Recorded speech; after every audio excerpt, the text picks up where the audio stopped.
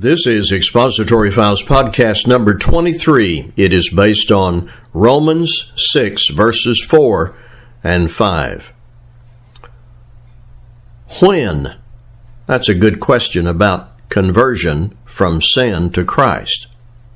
We should know the sinner doesn't just blunder out of sin into Christ.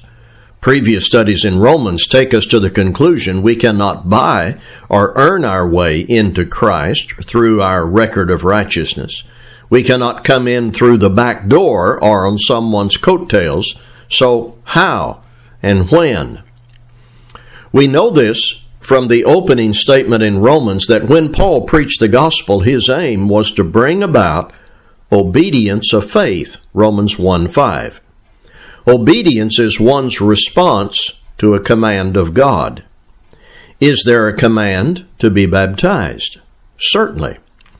Jesus told the apostles to command it, Matthew 28:19. Peter commanded baptism, Acts 2:38. Paul was baptized, Acts 22:16.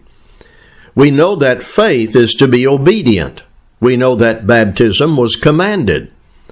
But let's drill down to that when question. When does one leave sin and enter into Christ?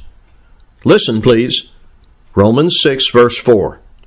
We were buried, therefore, with him by baptism into death, in order that, as Christ was raised from the dead by the glory of the Father, so we too might walk in newness of life.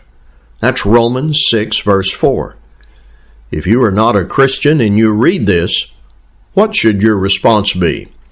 If you believe in Christ and you want out of sin into relationship with God through Christ, what do you need to do? If you desire to separate yourself from the death of sin and walk in newness of life, what should you do? Be buried with Christ in baptism. Thank you.